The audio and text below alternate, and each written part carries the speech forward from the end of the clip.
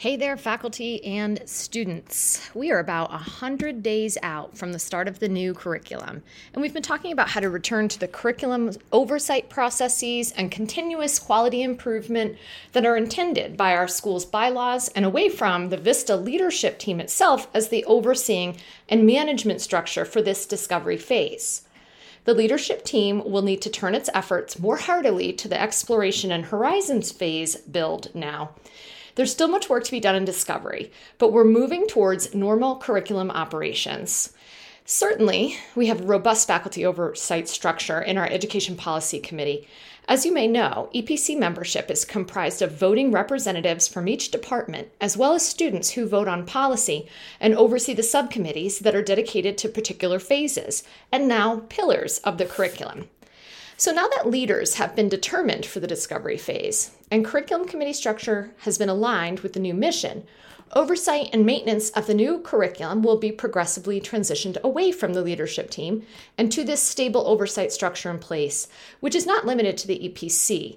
This also includes the block leadership, curriculum committee membership and those subcommittee leaders, the Office of Undergraduate Medical Education, and ultimately the Office of Educational Affairs, including the dean.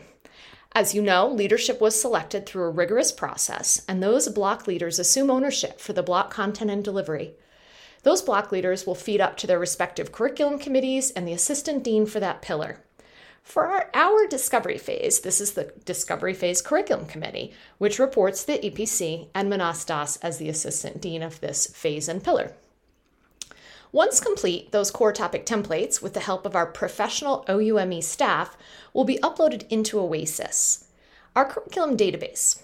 And speaking of OASIS, the assistant deans and the director of curriculum, who's currently being recruited, nobody exists in this position yet, will work with the named LFT and LBT leaders to decide how to track longitudinal focus topics and longitudinal biomedical topics in OASIS. The Longitudinal Themes Curriculum Committee will also play a role here in overseeing these longitudinal threads of focus topics and biomedical topics. The work of the Longitudinal Progression and Assessment team has been transformative, and the milestone collection and mapping, as well as using these tools for individual student progression and assessment, will transition to the Assistant Dean for Assessment and the Assessment Curriculum Committee under the EPC's oversight. Student Affairs is another player who will be involved in this new curriculum oversight. They're already working to reconcile the new policies for the discovery phase of VISTA and work with the Register to manage enrollment for PeopleSoft.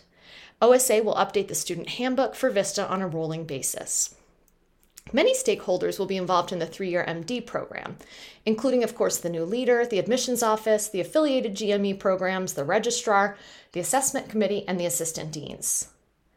The Pathways program during this transition will become increasingly overseen by Pathways program leadership, the Vice Provost for Curriculum Innovation as well, assistant deans, and the EPC via the Longitudinal Themes Curriculum Committee. VLT will continue to assist in all these transitions as they turn their attention to revamping and renovating the Exploration and Horizons phase. We are fortunate that we're operating in an institution that has such a robust curriculum oversight practice and a focus on continuous quality improvement in place as part of our bylaws in the two major arms of oversight, including the faculty oversight arm of the EPC and the school leadership side through OUME and OEA. Until next time, that's all for the VISTA Weekly Podcast.